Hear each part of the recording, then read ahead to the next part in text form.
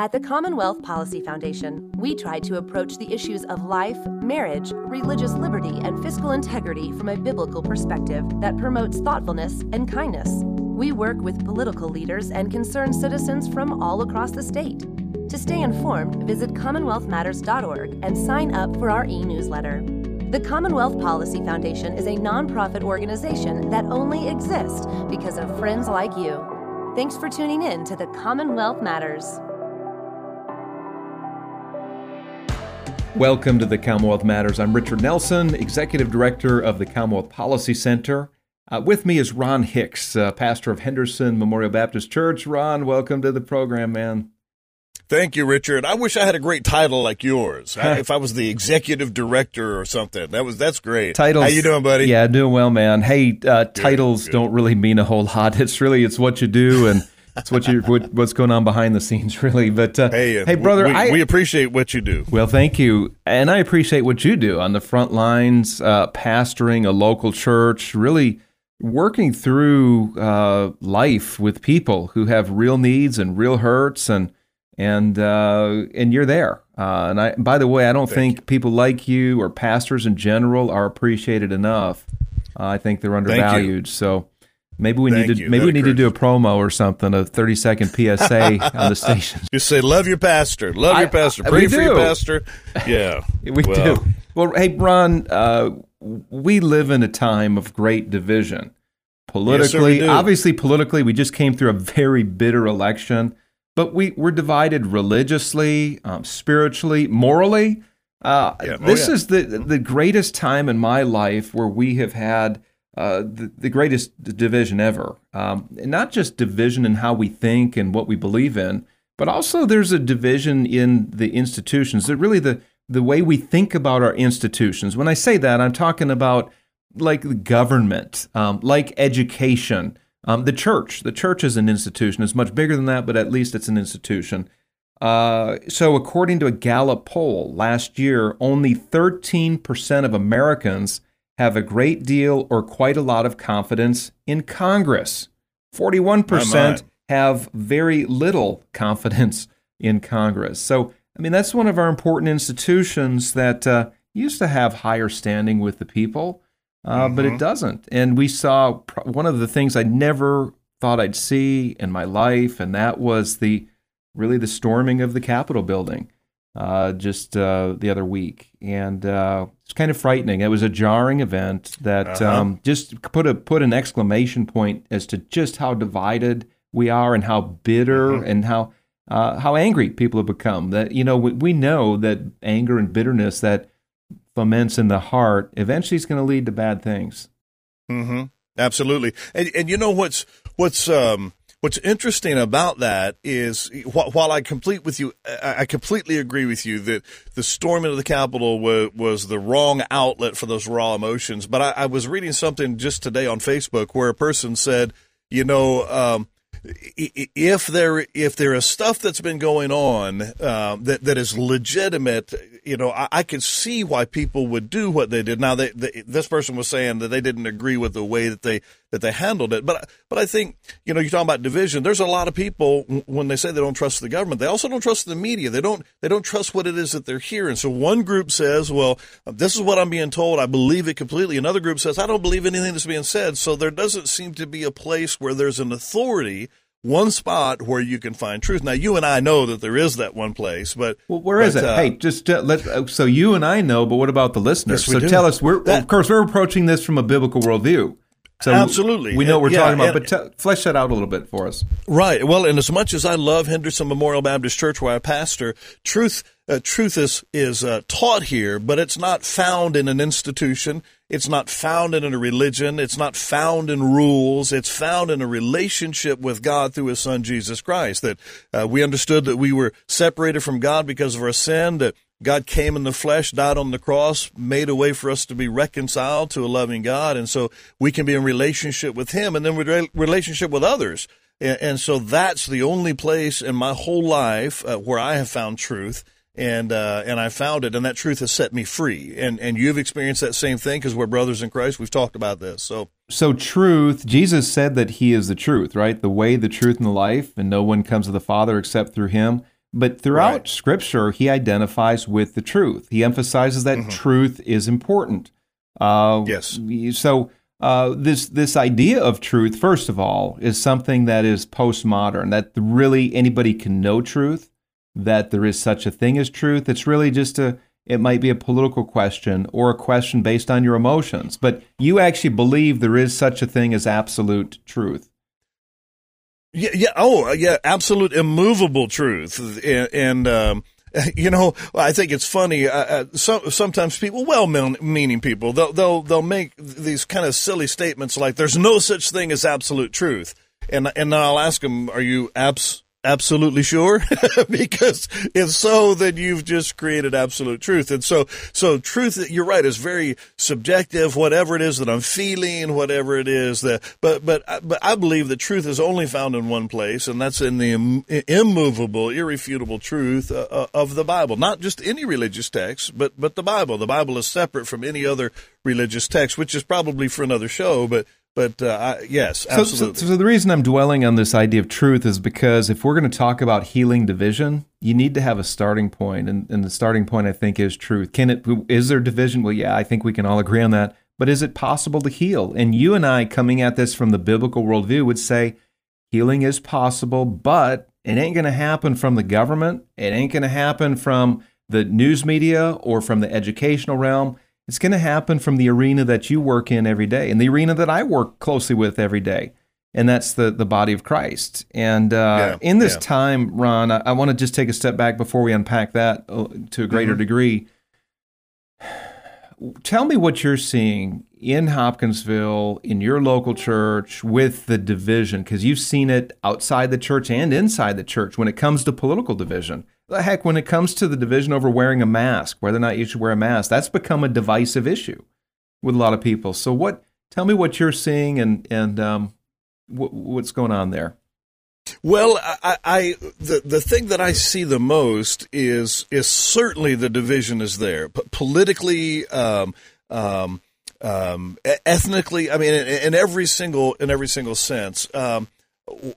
What I'm seeing is some believers are having a hard time processing their emotions with a righteous indignation. And what I mean by that is, when Jesus chased the money changers out of the temple, he had a righteous indignation. He planned his attack, if you will. A whip was an instrument of offense, not defense, but the Bible says he never sinned, and so it had to have been a righteous indignation. So I see a lot of people voicing their frustration, but not doing it in a righteous sort of a way. And the easiest way to continue for there to be division is just thinking, if I'm louder and longer than somebody else, then somehow I've won the day, I've won the argument. So sometimes we just have to do what James says and be quick to listen and slow to speak. I think if we just have an understanding of where other people come from, we don't have to agree with it. You and I don't agree on everything. I'm trying to convince you that the Washington Redskins is the greatest football team to ever take the field, and I've not convinced you yet. No, brother. And I understand that. My Packers, just so you know, so since you brought that up, just so you know, is still known as Titletown, USA in Green Bay, Wisconsin. 13 national champions, more than any other team. Because they were winning national championships before the Super Bowl even started. But I digress. So go ahead. Yeah. So you're not going to convince me in that area. No, but and we're obviously joking about this, but listening to somebody else's perspective and see, even in defending your football team, you were animated and all, and I'm able to hear what you're saying and understand how important it is to you. I don't have to agree with you at all, but as a brother in Christ or just simply as a human being, listen to what other people have to say, and you can even say at the very end of it, I hear where you're coming from. I don't know that I agree. But we just need to be civil, and I think the Holy Spirit is the only thing that's going to help us to do that. So in the church, can we come to agreement as to how we're to act? You gave a scripture in the book of James that we should be quick to listen, slow to speak. And also, that passage went on to say, slow to become angry, right? Yes. For man's anger does not bring about the righteousness that God desires. Right. And so that's a biblical principle that in the church that we really should follow. But there's other biblical principles as well. I'm thinking in Colossians 4:6, Let your speech always be gracious, seasoned with salt, so that you may know how to answer everyone. But so those are a couple of principles, Ron. And I think of another one I'll throw out there is the idea that we're in a spiritual battle. There's a battle between good and evil. Absolutely. And Paul tells the Ephesian church to put on the armor of God. And it's not, he didn't say to strap a sword on your side or to put on a physical helmet and physical breastplate, but he said to put on the spiritual equivalents of those things.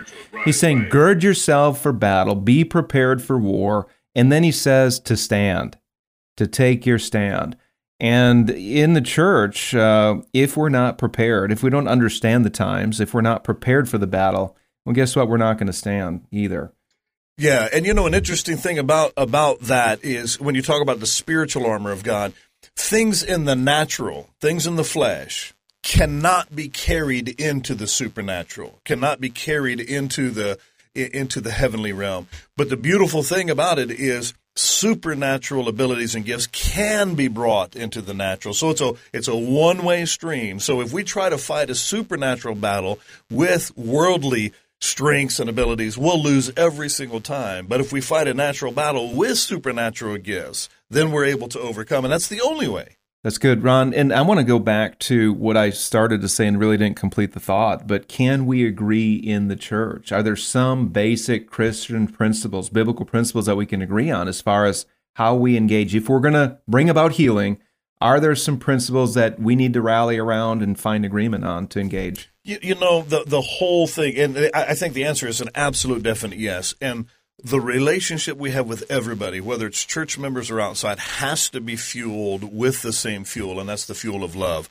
Jesus said in John 13:34, "A new command I give you, love one another as I have loved you, so you must love one another. By this," in verse 35, "all men will know that you're my disciples if you love one another." So if we just simply treat each other as if we love each other. One of the toughest things in the world is for a man to say to another man, "Hey, brother, I love you," because we were raised that only certain type of people said that and all the rest of that. I think if we treated each other, and I'm not afraid to say that. I'll say to a guy just as easily I would, I've said that to you. I'm going to tell on you. Richard. You say that to me, and you know what? It moves me.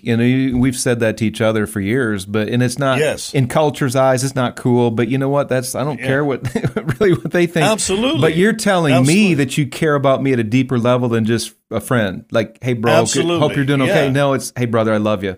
Appreciate you. Yeah, well, and it's a ride or die sort of thing. And when I have that relationship with you, if there should be, and we don't agree on everything, but we've never had a major division. But if we did, it would be undergirded with that foundation of a biblical love for one another, and so we would be able to process. So if we saw everybody, one of my favorite scriptures is when it says Jesus saw the crowds and had compassion on them as sheep without a shepherd. If we just simply saw people and had compassion on them. If we just did that, then I think so. Everything has to be undergirded with love, and then we've got to be able to say, "I want to listen to your story." Not, "I want you to hear mine." I want to listen to your story, and then I'd love to tell you mine, and let's balance it against what the Word says.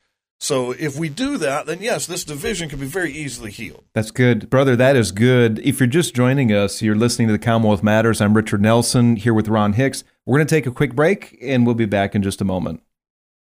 Hi, Richard Nelson here with the Commonwealth Policy Center. It's clear that the news media isn't always fair. In fact, there's lots of far-left bias and political gamesmanship. No surprise there. So if you're looking for a perspective that's grounded in the truth of Scripture and our nation's founding principles, then get plugged into CPC's resources.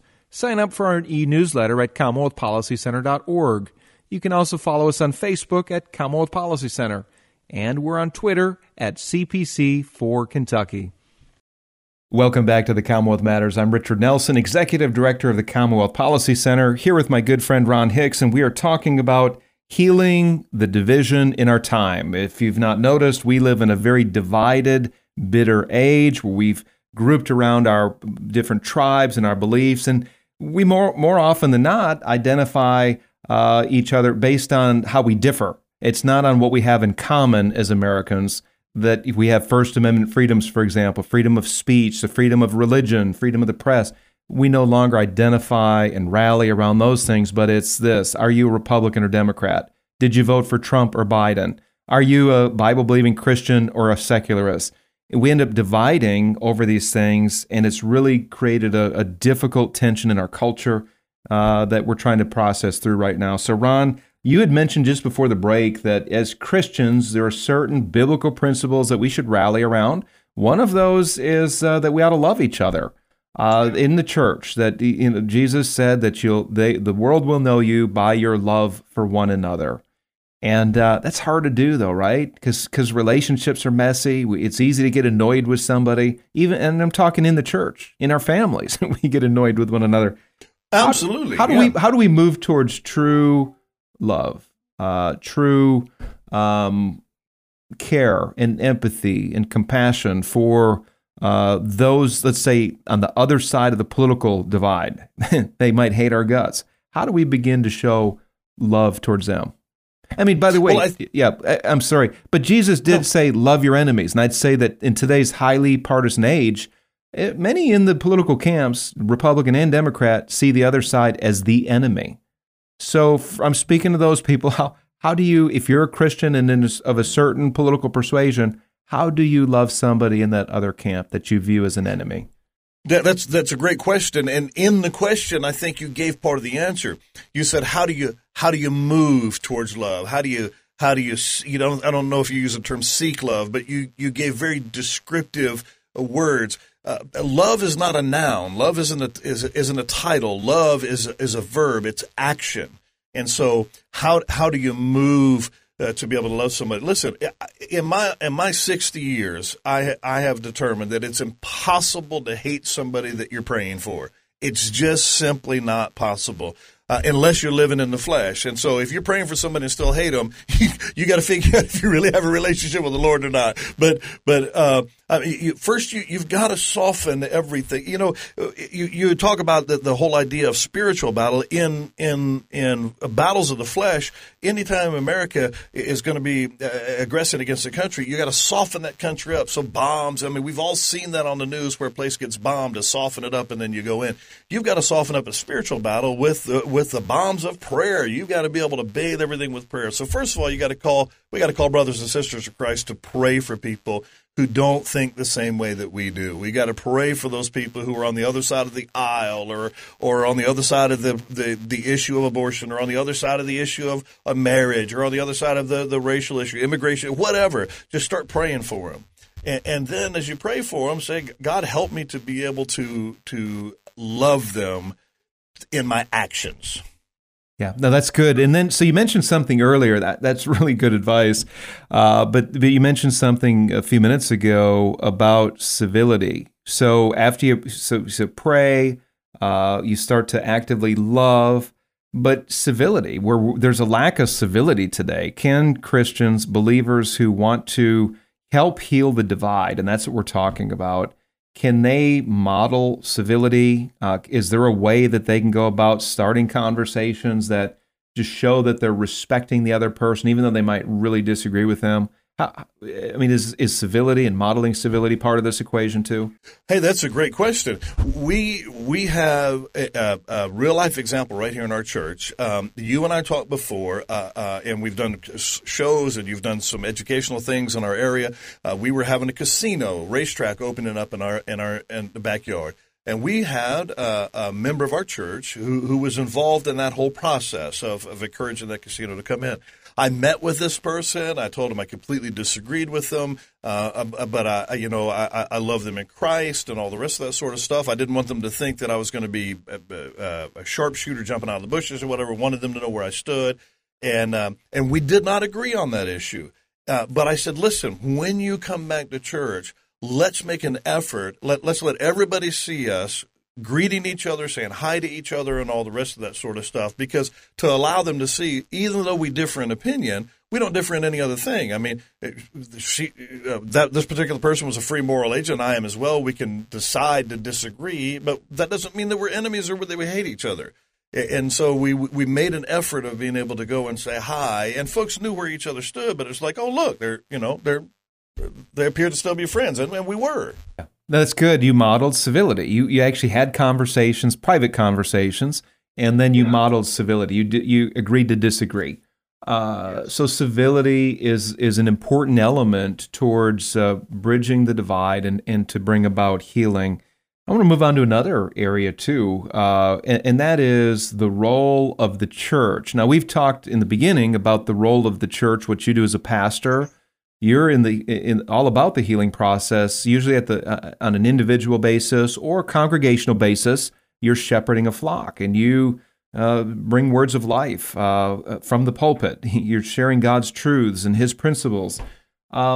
But stepping outside the church, Ron, what can the church do? I'm thinking pastors and mature Bible-believing Christians as they step outside the church and enter the public arena, which is scary for a lot of people, because it's dangerous out there. It's like the bullets are flying every which way, so to speak. But what would you say about those in the church and they're finding their voice and speaking in the public arena? And when I talk about public arena, city council, if there's an issue that comes up, maybe a potentially divisive issue, or let's say there's some kind of a letter to the editor war in your local paper, and that's kind of going by the wayside as we lose local newspapers. But as important issues come up, and then there's a venue that the issue's being debated in, how can the church, those, again, pastors and mature Christian leaders, engage in those arenas? Well, I don't want to offend, but I think my answer may offend some. The Bible tells us, and we just in our church have been spending the last month looking at this, the Bible tells me that you will receive power when the Holy Spirit comes upon you. That we do not have a spirit of timidity, we don't have a spirit of fear, but we have a spirit of power and of a sound mind. And I think that either people think they have the power and they don't, or they've got the power of the Holy Spirit, but they're still babies. And by that, the Bible tells us that when we first become Christians, we should crave pure spiritual milk. But there's a lot of believers who are still on milk. They haven't moved to meat and taters. They haven't grown mature, and they haven't exercised that power. And so there's a lot of people that, even though the Scripture is very clear, we have not been given a spirit of fear or timidity. There's a lot of baby Christians, whether they've been a Christian for 20 years or not, who still are living in the crib, still afraid, still drinking from the bottle, instead of growing and maturing in their faith, as the Scriptures say. And I don't mean that in a negative way. It's coming across negative. I mean that in an encouraging way, that if we have been issued spiritual battle gear, babies don't fight battles. Babies don't fight battles, and so we need people to be able to enter into the fray, and that means you got to live in the power that you've been given. Either we believe this stuff or we don't. Yeah, we do. That's good. That's a good point, and that's a bolder answer than what I had expected. I mean, that we're empowered to do it, which implies that we are to do it. So I think one of the challenges is just if Christians should do it. And you and I have talked about this on many programs, but I think there's still many in the church that would say, hey, I just want to keep my Christianity to myself. I don't want to get mixed up in the fray. Those are political issues after all. So I know that that's the mindset, but here we're talking about this is the consequence of what happens when Christians refuse to build culture, when they refuse to live out their lives according to their biblical principles, when the church, and I'm talking about all of us together, when we have separated the faith from our living and from the larger culture, this is the consequence. So we need to, Ron, we do need to re-engage, don't we? Hey, this is what I would love everybody to do who thinks that way. If people think that politics belong in politics and church belongs in church and there the twain shall meet, or some people said, my religion is private to me. It's a personal thing. I don't want to share. I don't want to offend. Try doing this. Go home and say to your spouse, say, listen, I'm only going to love you in the grocery store. Okay, I'm not going to love you if we go to the bank. I'm not going to pretend like I know you. I'm not going to pretend because I don't think our relationship should be carried into our business life. So if we go to the bank and we go to these places, I'm going to pretend like I don't have any relationship with you. Now, if we go to the grocery store, we go to the sporting goods store back at home, I'll act like I have a relationship with you, but only, so it's only going to be a part. How do you think that would go over? Yeah, not well. You're going to be sleeping on the couch, and that's right, what's going to happen. But we're going to say to God, listen, I'm going to have this private, intimate, intense relationship with you, where I declare to you that you are the Lord of my life. But God, it embarrasses me a little bit to be able to carry that aspect into the voting booth, into the conversations over the fence with my neighbors and all the rest of it. So I'm going to pretend like we don't know each other in those situations. Yeah, how do you think that honors God? Yeah, that's not going to, that doesn't, and it's not going to go over well. But what happens when we follow that mindset is that, and I've said this before, that we have an opportunity to engage the issues while they're in the public arena.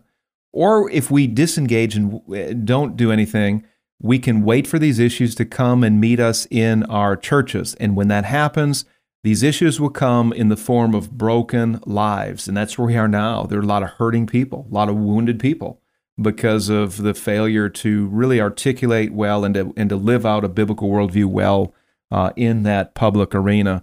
Ron, we are just about out of time. In fact, we're out of time. I wish we could go on a little longer, but brother, we have a big job before us. The world is hurting. There's division, and there needs to be healing. And it's up to the church, isn't it? It's up to the body of Christ to initiate and to lay down its life and to engage the world, engage the hurting people, to bring the love of Christ to those who desperately need it. Brother, good talking with you. Good program. God bless. Enjoy your day. My pleasure. God bless you. Thank you, listeners.